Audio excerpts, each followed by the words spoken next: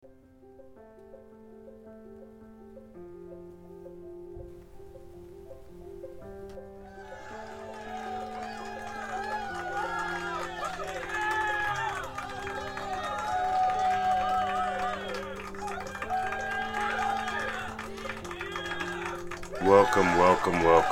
everybody to the Neurological Deep Dive Podcast. I am your host, Ferret Fawns, and I appreciate you tuning in, and I hope you enjoyed the last episode. This will be part 2 of the great horror of Revelation 17, part 2, by Gospel Dawn in the Gospel Hour.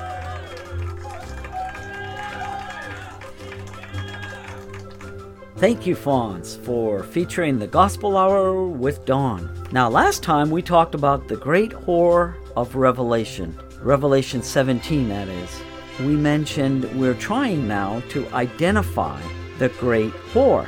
And the word whore basically means harlot.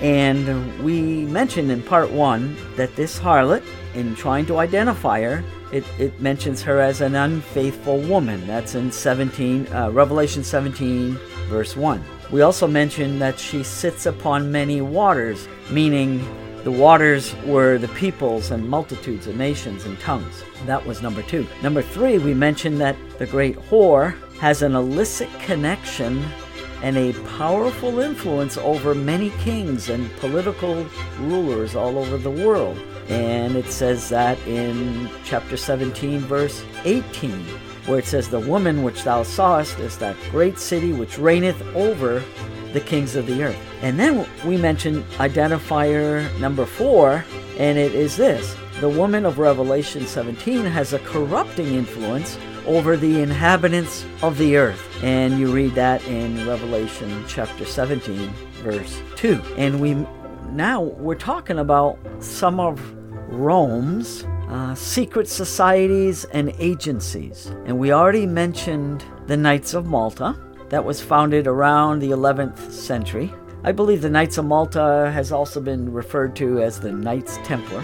And then I talked about the Society of Loyola, which would be the Jesuits. And now I'm going to talk about the Illuminati.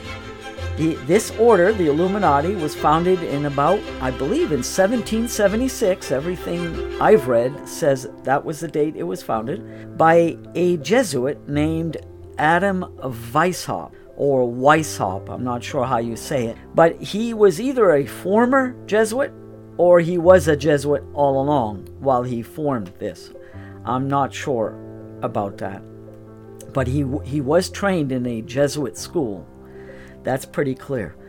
And the purpose of the Illuminati, by the way, the word Illuminati means enlightened ones. You see, they are enlightened, and we, the people, are the dummies. That's the way they see it. So they are the enlightened ones in their mind. And their purpose is to destroy the family unit, to destroy property rights, national boundaries, freedom of speech, freedom of association.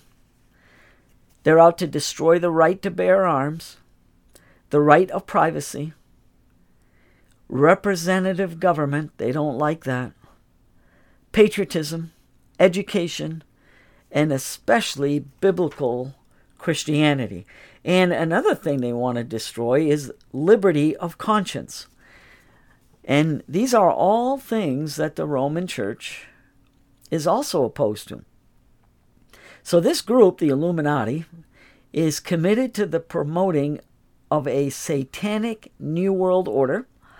They don't like us to call it what it really is. What it is it's only going back to the Dark Ages, but they want to call it new. But in reality, it's as old as, like someone has said, it's as old as Methuselah. And it stems back for a long time. So there's nothing new about the New World Order, but that's what they want to promote. They call it the New World Order.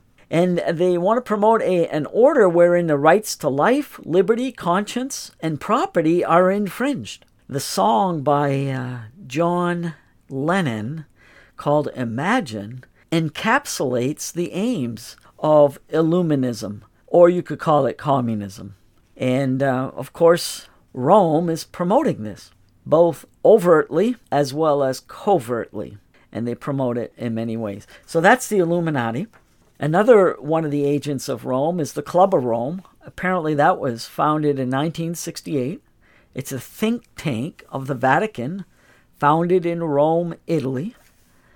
They use environmental issues such as climate change to to centralize power and to confiscate land. They oppose Christianity and they oppose freedom and the middle class, and they want to control the people through environmental concerns. In other words, the sky is going to fall, so we're going to have to stop you from using cars and using energy and things like that.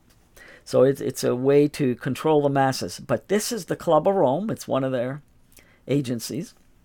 Another agency of this whore of Babylon is the Bilderberg Group, and that was founded in 1954, I believe. This group was founded by Prince Bernhard of the Netherlands, and he was a Knights of Malta. And it began at a hotel in the Netherlands where a meeting of pro-Vatican elites took place.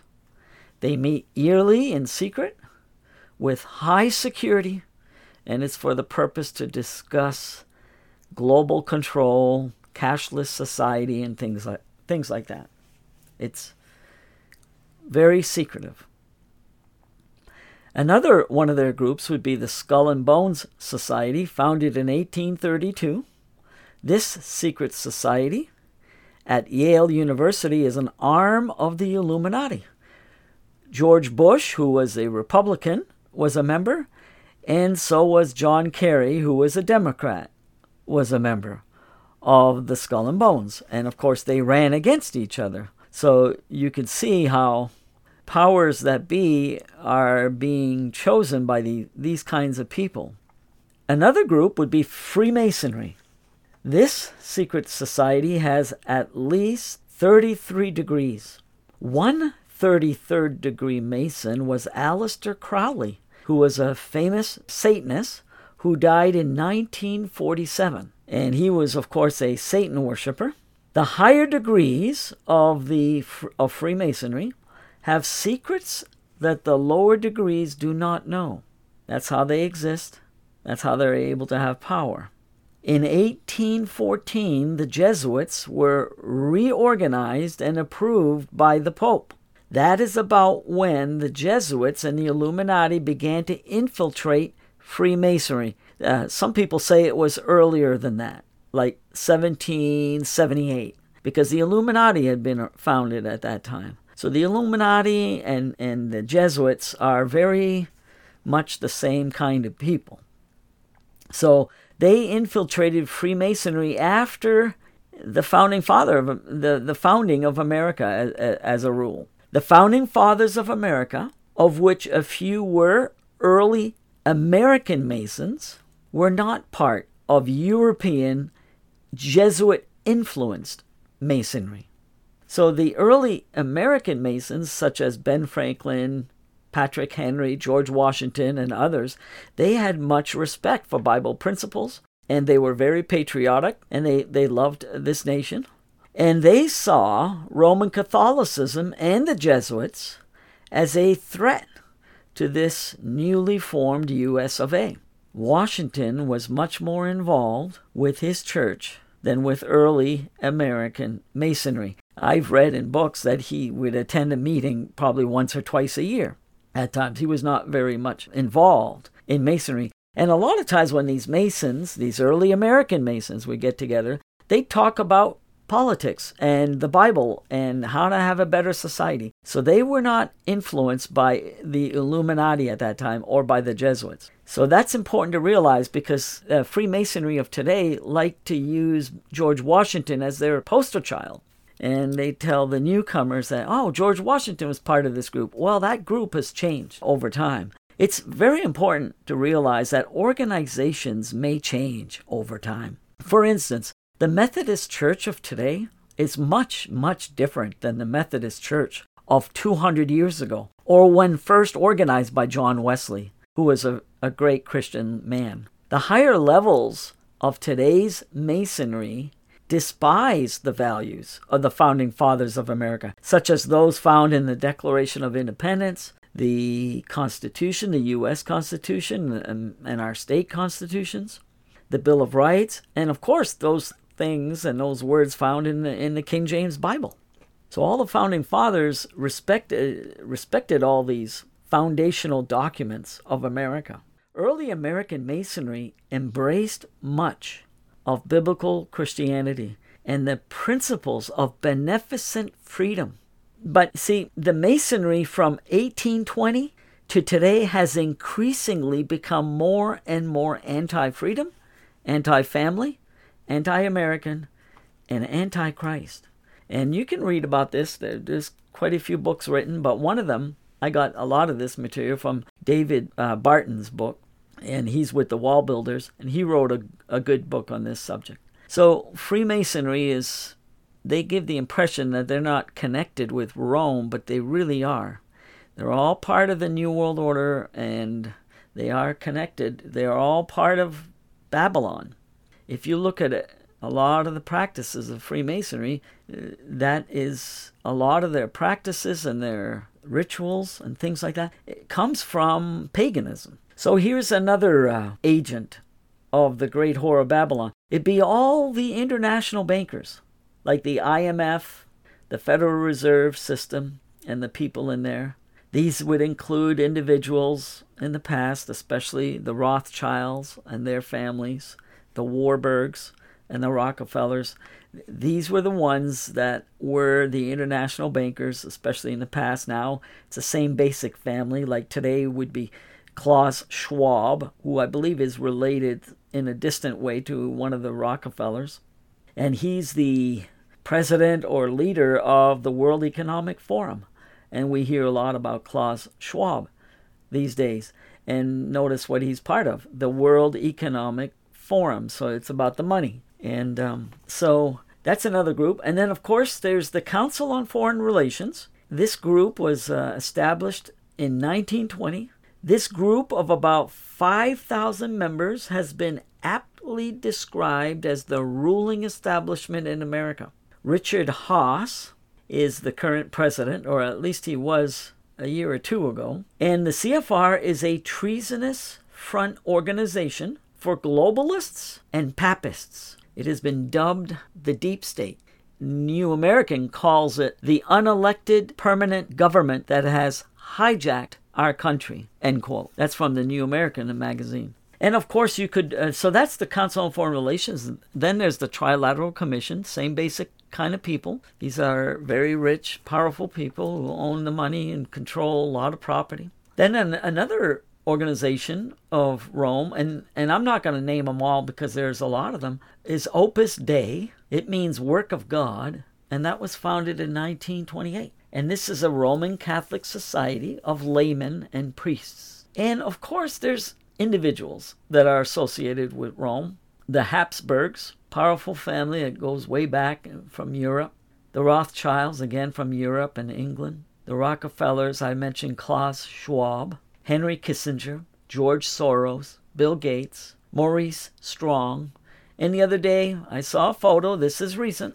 Bill Clinton is meeting with the son of George Soros with the Pope. All three of them. There's a photo of only those three in the room. And what were they talking about?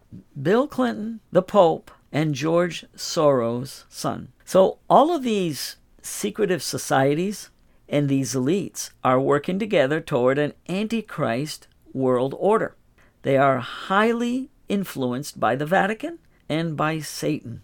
The spirit that animates these conspirators is one of hatred toward Christ, toward morality, and toward humanity. Rome's agents often lie, conspire, assassinate, and corrupt the morals of people in order to further their ends. And this is sad. This has to be said because we are in the end times, and they basically have already gotten control of probably all the institutions or the major institutions in America. At this point, that's where we're at. And so at the end of this talk, I'm going to give you some pointers on how to survive this onslaught of anti-Christianity that we're seeing all around. So the papacy and apostate Protestant churches are giving rise to the beast, who is called the man of sin. He's also called the Antichrist. And in 2 Thessalonians, you can read about that. It says in 2 Thessalonians chapter 2, verse 3, it says, "Let no man deceive you by any means, for that day shall not come," referring to the day of Christ or the day of the Lord, "that day shall not come, except there come a falling away first," and we're seeing that right now, "and that man of sin be revealed, the son of perdition." Who is this man of sin? Well, according to other verses, 1 John 2 and 18 and Revelation 13, this man of sin would be none other than the beast or the Antichrist. Now, there are small antichrists too, because in 1 John 2 it says, "Now there are many antichrists," but it also speaks of the Antichrist. So that's what the churches are basically doing right now. They're lining up with Rome, and the churches are very weak, to say the least. They're worse than weak. They're positively rebellious right now. Many of the most, if not all, the mainline churches. So after the beast gains global control, he and 10 nations will destroy the harlot, or this whore of Babylon. And by the way, this harlot is riding the beast. That means it is giving rise to the beast too. So this harlot is producing the Antichrist, an Antichrist system. And out of this system will arise the man of sin. And who's putting him in power? It's all these forces I've just been talking about, the Illuminati, the Jesuits, and the Vatican, and Satan worshipers, and atheists, and all kinds of... Anybody that's anti-Christ is helping right now to produce this Antichrist. So someday the beast and the 10-nation confederacy will actually destroy this harlot that helped to put him in power. When Christ returns, though, he will punish all obstinate sinners and all who worship the beast or receive his mark. And Christ will, of course, defeat the beast and his forces, his armies. And this will be a great day. And then it says in Revelation 11, it basically says the kingdoms of this world will then become the kingdoms of Christ, because it's said of Christ that he is the King of kings and the Lord of lords. So if you're on the side of the Lord Jesus Christ, you will win out in the end. So this is all under the fourth identifying mark of the great whore of Babylon. And it's all under the heading of this. The woman of Revelation 17 has a corrupting influence over the inhabitants of the earth. And that's what I tried to prove by all these organizations and these agencies. So here's number 5. We're identifying now this harlot. She is full of names of blasphemy. And you can read about that in Revelation chapter 17 and verse 3. It says, "So he carried me away in the spirit into the wilderness, and I saw a woman sit upon a scarlet-colored beast full of names of blasphemy, having 7 heads and 10 horns." Now, I believe it's the beast here that's got the full of names of blasphemy, but it's also true of the harlot. So what does it mean to blaspheme? It means to disrespect with words or to speak insultingly, to level insults at someone, or to be irreverent in the words that you use towards somebody. That's what it means to blaspheme. But it also means to respect God and to assume the prerogatives of God. And let me quote from Haley's Bible Handbook, and this is on page 732, quote, "Popes claim to hold on earth the place of God, to have supreme authority over the human conscience, to forgive sin, to grant indulgences, and that obedience to them is necessary to salvation. How could anything be more blasphemous?" And that's from Haley's Bible Commentary. But here, I'm reading now a great, great book called 50 Years in the Church of Rome. It's written by Charles Chineke, who lived around the time of Abraham Lincoln. In fact, he knew Abraham Lincoln pretty well because Abe Lincoln helped him in a court case and helped him to win the court case. But this man, Charles Chineke, and he wrote this book in 1886 was when it was originally written. And he's quoting now Saint Liguori. This is what he says. If then you receive a command from one who holds the place of God, you should observe it as if it came from God himself. It may be added that there is more certainty of doing the will of God by obedience to our superiors than by obedience to Jesus Christ, should he appear in person and give his command. End quote. That's from Liguori, who's a Catholic. They call him Saint Liguori. Now, they're saying there that you should give the Pope more authority than the Lord Jesus Christ if he would appear on earth and actually speak to you. Now, that is very blasphemous. And he tells about what they're up to. Rome. Samuel Morse, the one who devised the Morse code, in 1834, he went to Rome and he talked to Lafayette, who was a general, I believe, in France.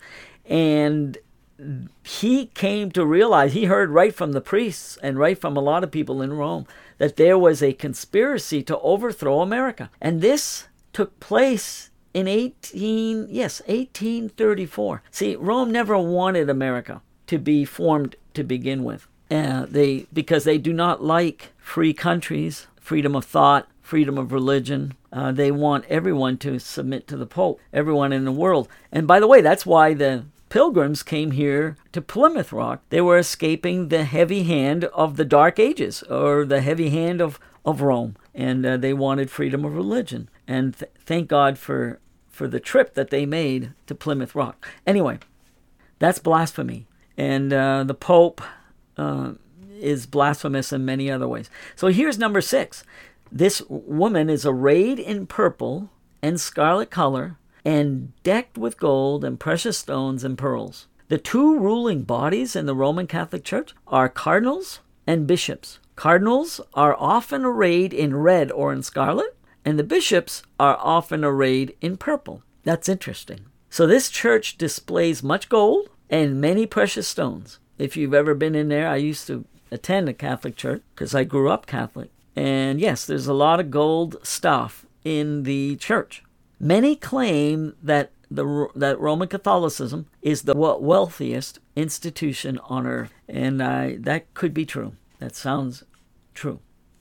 So that's number 6. Number 7, this woman has a golden cup in her hand, full of abominations and filthiness of her fornication. That's right from verse 5 in the same chapter. She has a golden cup in her hand. I'm sorry, that was verse 4, actually. That's a mistake. That's verse 4. So during the Roman Catholic Mass, the people will see the priest hold a golden cup in his hand.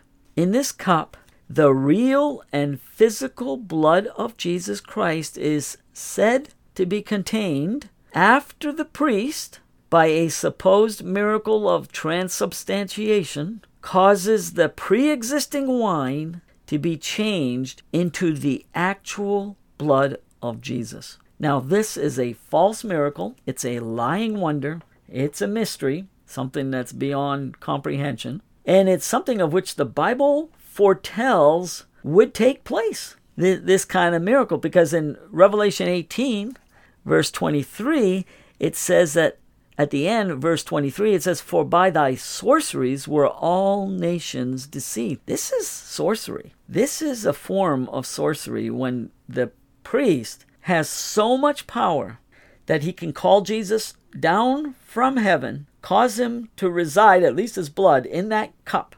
And of course his body. His body turns into bread. And then when the people take communion, they are receiving the Lord Jesus Christ in that very act. That's what the Catechism teaches, and I'm right here reading the Catechism of the Catholic Church, and I'm reading on page 334, and it says this, quote, "At the Last Supper, on the night he was betrayed, our Savior instituted the Eucharistic sacrifice of his body and blood. This he did in order to perpetuate the sacrifice of the cross throughout the ages until he should come again, and so to entrust his beloved spouse, the church," meaning their church, "a memorial of his death and resurrection, a sacrament of love, a sign of unity, a bond of charity, a paschal banquet, I guess you would say, in which Christ is consumed. The mind is filled with grace, and a pledge of future glory is given to us." That's right out of their book here. Here's another quote. "The Eucharist is the efficacious sign and sublime cause of that communion in the divine life and that unity of the people." And then on another page, we see, I've got to read this just so that you know that this is what they teach. I'm on page 344 now. "In the Eucharist, Christ gives us the very blood which he gave up for us on the cross, the very blood which he poured out for many for the forgiveness of sins." So when the priest drinks out of this golden cup, he's drinking not a symbol of the blood, he's drinking the very blood. That's what I'm reading right here. I'm reading more. "The Eucharist is thus a sacrifice because it represents," meaning it makes present, the sacrifice of the cross. Again, quote, "The sacrifice of Christ and the sacrifice of the Eucharist are one single sacrifice."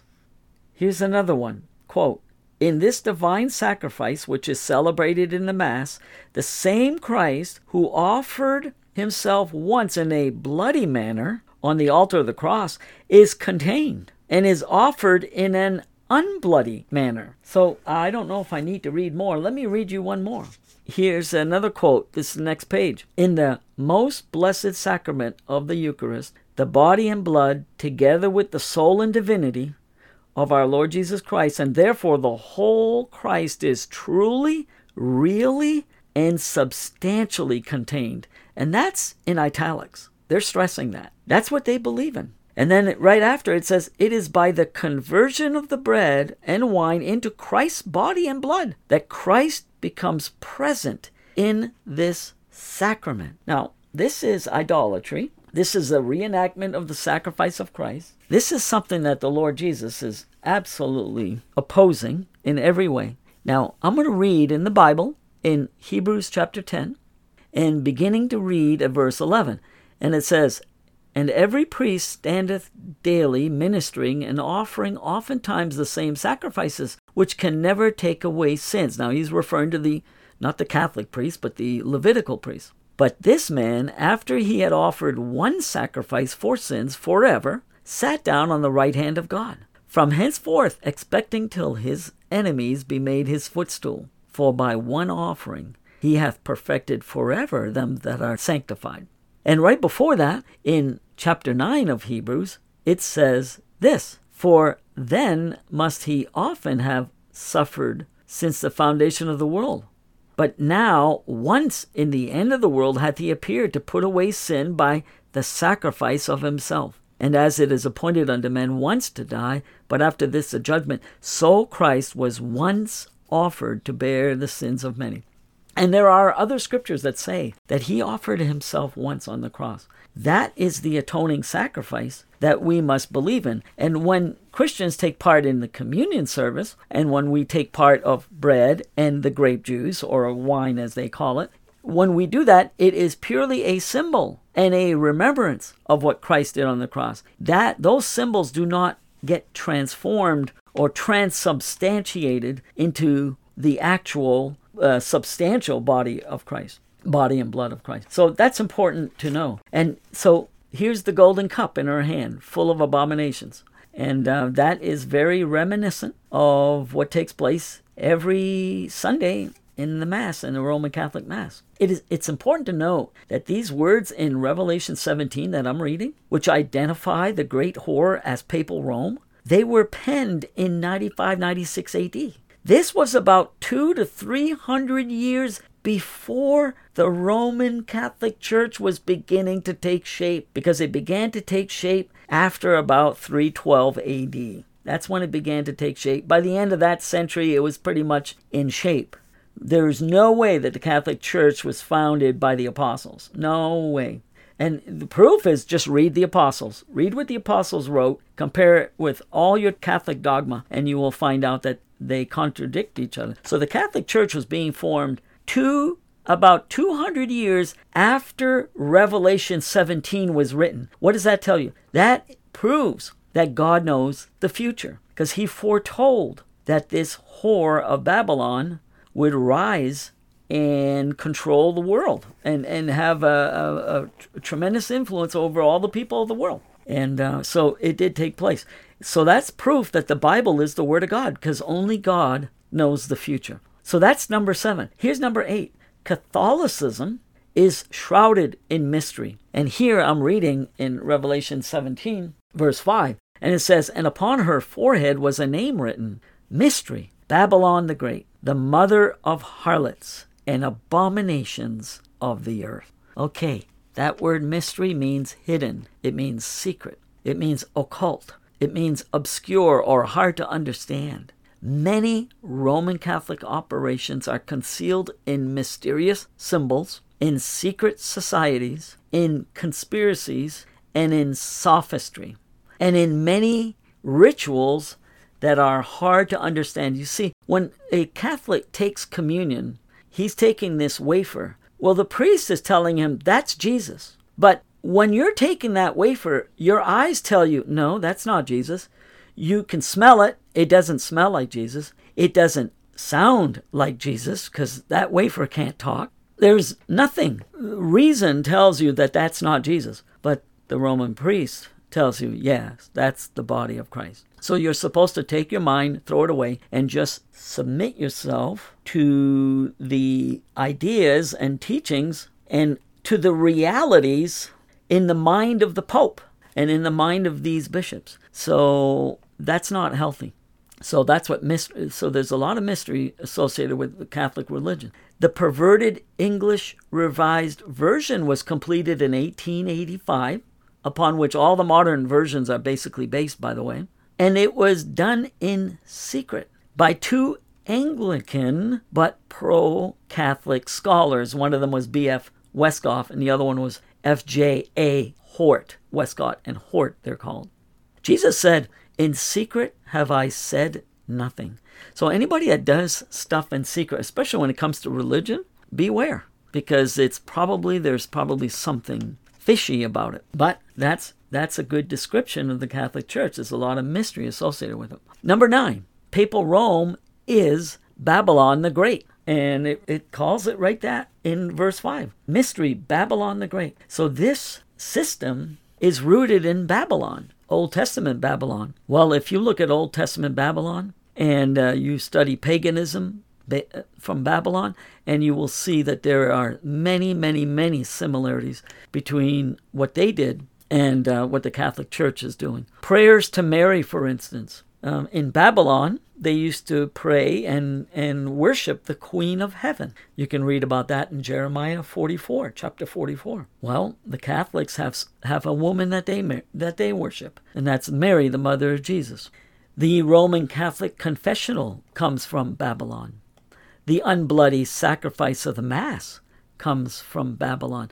You can read about the cakes that they made and they used in the worship in Babylon, in false worship in Babylon. They made cakes very similar to the wafer that the Catholics are eating when they take the so-called body of Christ. Christmas observance and Easter, these stem from Babylon. They used to deck a tree. If you look at Jeremiah chapter 10, they would deck a tree and fix it with gold and silver and decorate it and stand it up and worship it. Well, that's very close to today's modern day Christmas tree. Baptismal regeneration, the idea that baptism can save your soul, that stems from Babylon. Justification by works or by rituals. Purgatory, prayers for the dead. These were all derived from Nimrod and pagan Babylon.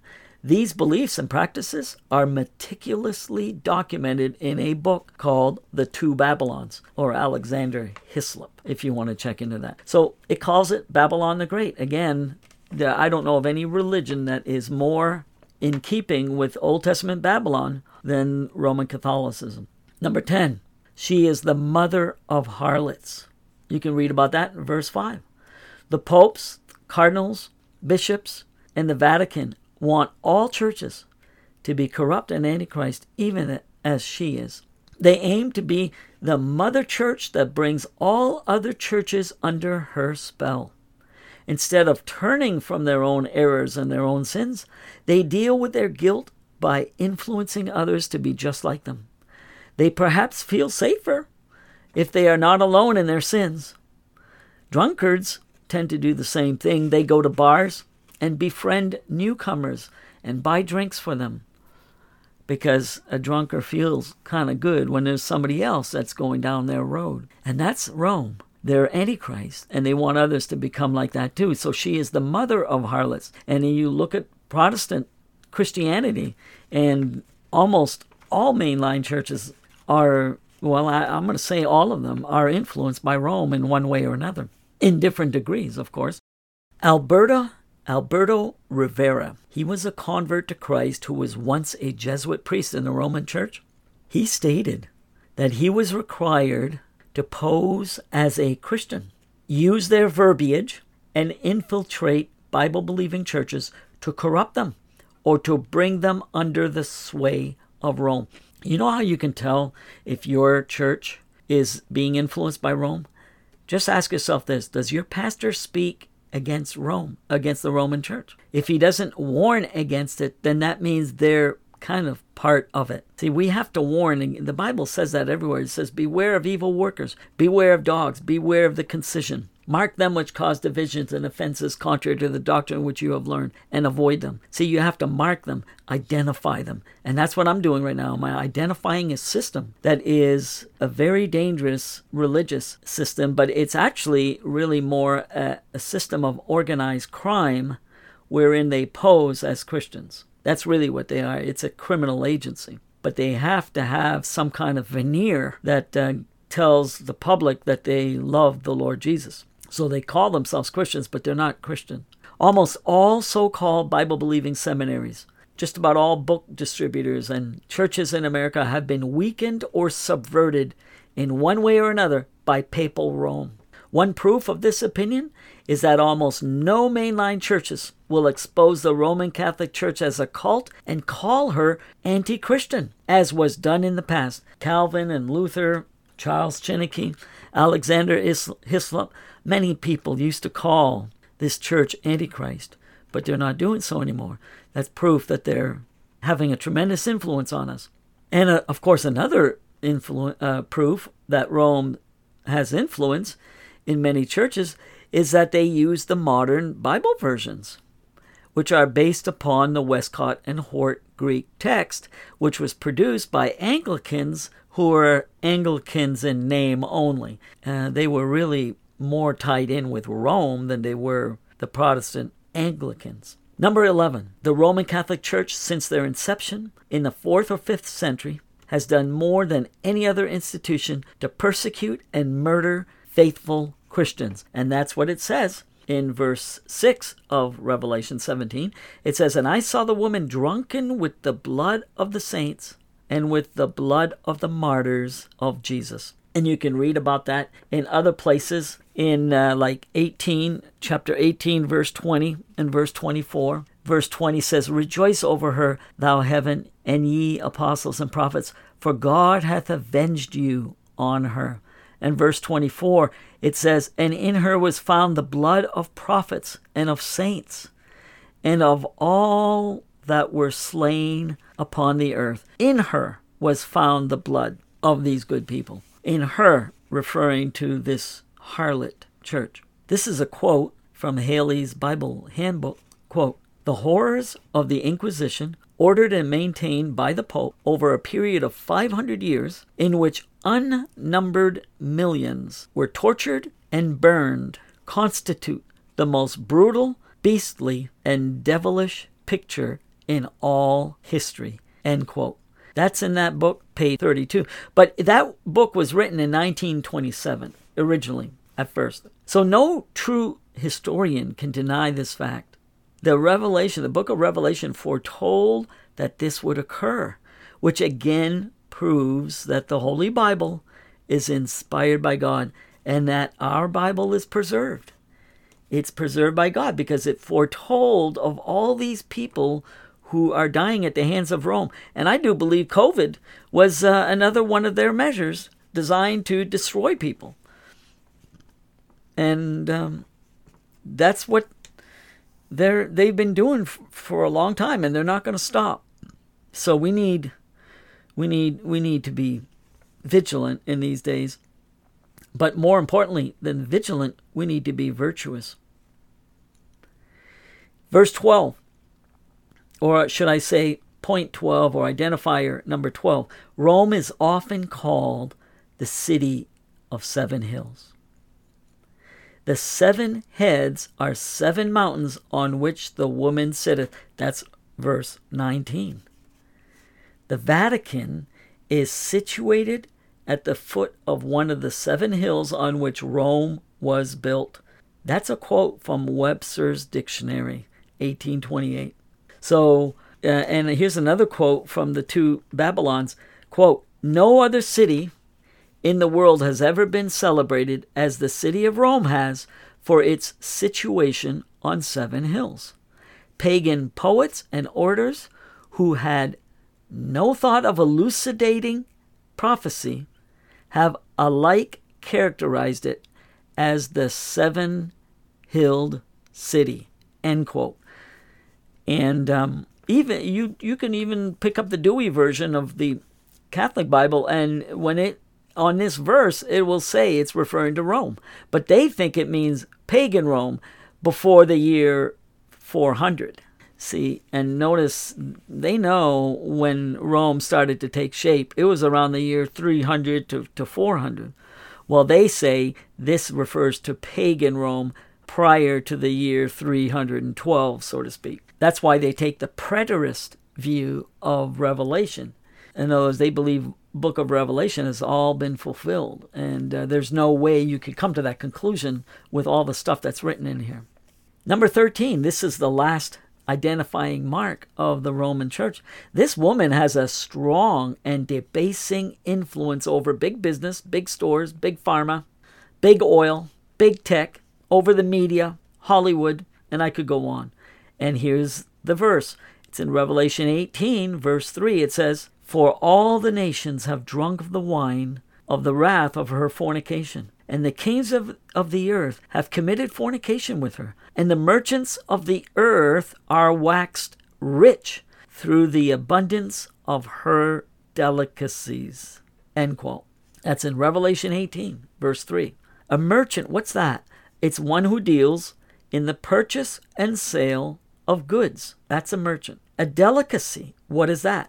That is anything that delights the senses. Rome controls vast amounts of wealth, and through her front groups offers many delicacies to those who support her interests. She has helped to make big corporations very rich, very powerful, and politically correct.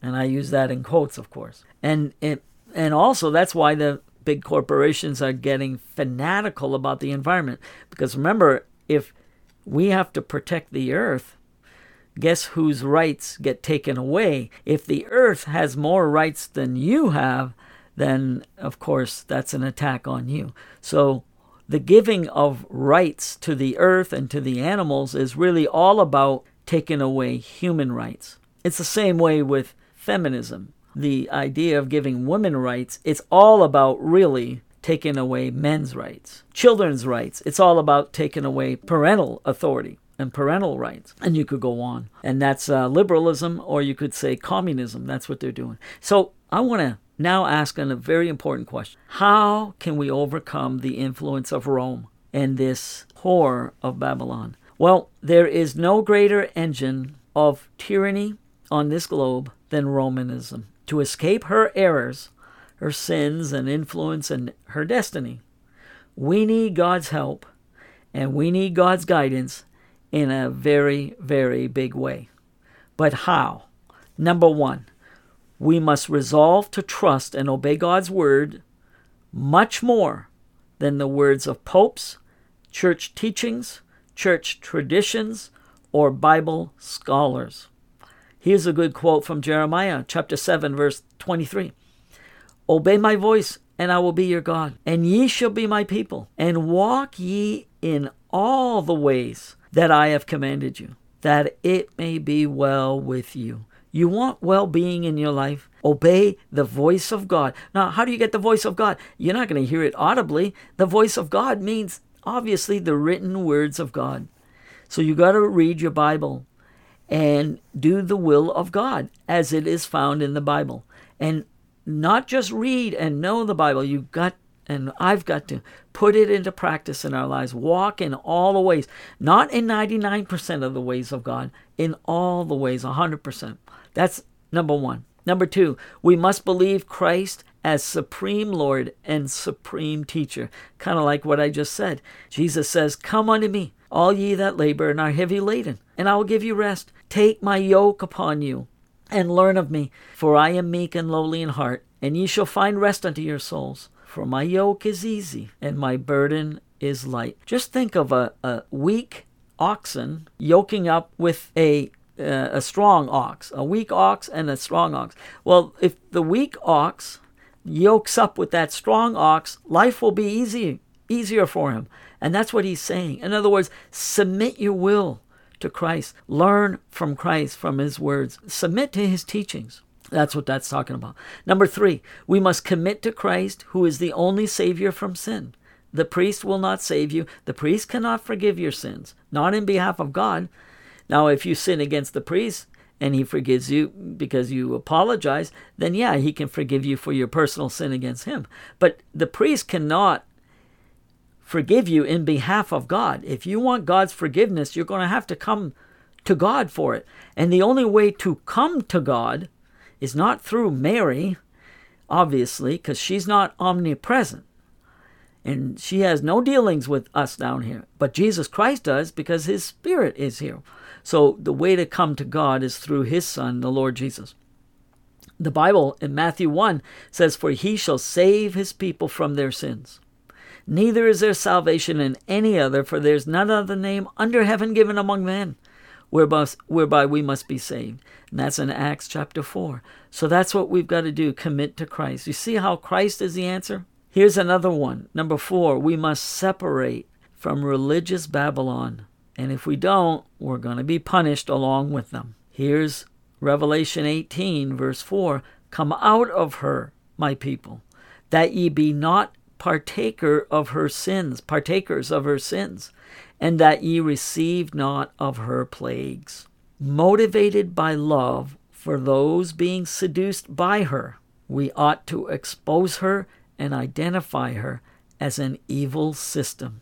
But we must speak the truth in love and pray for all people. Roman Catholic, it doesn't matter what religion a person is. We should pray for all people to be born of God, to be born again, to come to faith in Christ. So that was number 4. Number 5, we must exercise courage to obey all of God's laws and commandments always. Here's a quote from Joshua chapter 1 verse 7. Only be thou strong and very courageous, that thou mayest observe to do according to all the law which Moses my servant commanded thee. Turn not from it to the right hand or to the left, that thou mayest prosper whithersoever thou goest. End quote. Very important. We need courage. It's not enough to obey. We need courage to obey. We need the faith to obey. Here's number 6, we must stop trusting corrupt Bible versions and the professional scholars when they conflict with the Bible, that is, with the true Bible, which is the King James. So don't trust the new versions. Read the King James. For only the preserved words of Christ will be our judge in the last day. And that's what Jesus said. He said that in John chapter 12, verse 48. He says this, quote, he that rejecteth me and receiveth not my words hath one that judgeth him. The word that I have spoken, the same shall judge him in the last day. Now this verse proves that God's words, Jesus' words, will be preserved in the year 2020. This is proof that it will. Because otherwise, how can he judge us on the basis of his words if we don't have them at our disposal? So obviously God will ensure and make sure that his words will be preserved on this earth. Now, you may have to do some work to get a hold of these words, and that's normal. It's kind of like God supplies food for us, but, we got to do our part. You got to at least go shopping and make some money first and go shopping if you want some food, right? The food doesn't just come down in your house automatically out of the sky. No, you got to do something. Well, it's the same with the words of God. You got to get yourself some money, buy yourself a good study Bible, King James, and then you got to spend some time reading that. And then when you read something and it tells you what to change, you ought to change it. Because when you change and you start responding to truth, God will then give you more truth. And so that's number 6. Number 7, and the last one, I want to leave you with this. It says in Revelation chapter 12, verse 11, it says, and they overcame him, Satan and his forces, they overcame him by the blood of the Lamb, that is, the blood that Jesus shed for us on the cross, by the blood of the Lamb, and by the word of their testimony. Don't be ashamed of the word of your testimony. Speak truth as much as you can to as many people as you can, whoever will listen. It's by the word of their testimony. And then it says, and they loved not their lives unto the death. Oh boy, that's it right there. Love Christ more than your physical life, and watch what God will do through you. You will be so blessed. Oh, it might end your life early, but you will be in the presence of God, and you will be in a place of bliss forever and ever. And you will be in the presence of the Lord Jesus Christ and all these great saints that have gone before us. You'll probably meet Patrick Henry, George Washington, Noah Webster, and you'll have conversations with these people. And you'll meet the Apostle Paul, and of course, best of all, you'll meet the Lord Jesus Christ. And you are going to worship him, because you're going to realize that the only reason why you got to heaven was because Christ shed his blood on our behalf. He gave us his words, and he preserved those words. And because those words were given, and because his shed blood was given, and because of his grace and his marvelous providence in 1,000 ways, and him keeping you alive and all these things, God, it's all going to be because of God's grace. And that's why you're going to worship the Lord Jesus, because you will realize that it was because of God's grace that you got there, that you arrived in heaven. So here's a thought. Without faith in the shed blood of Christ, and without a love for God more than for oneself, we will not overcome. God bless you. Thank you for listening. May God help you to overcome in these days.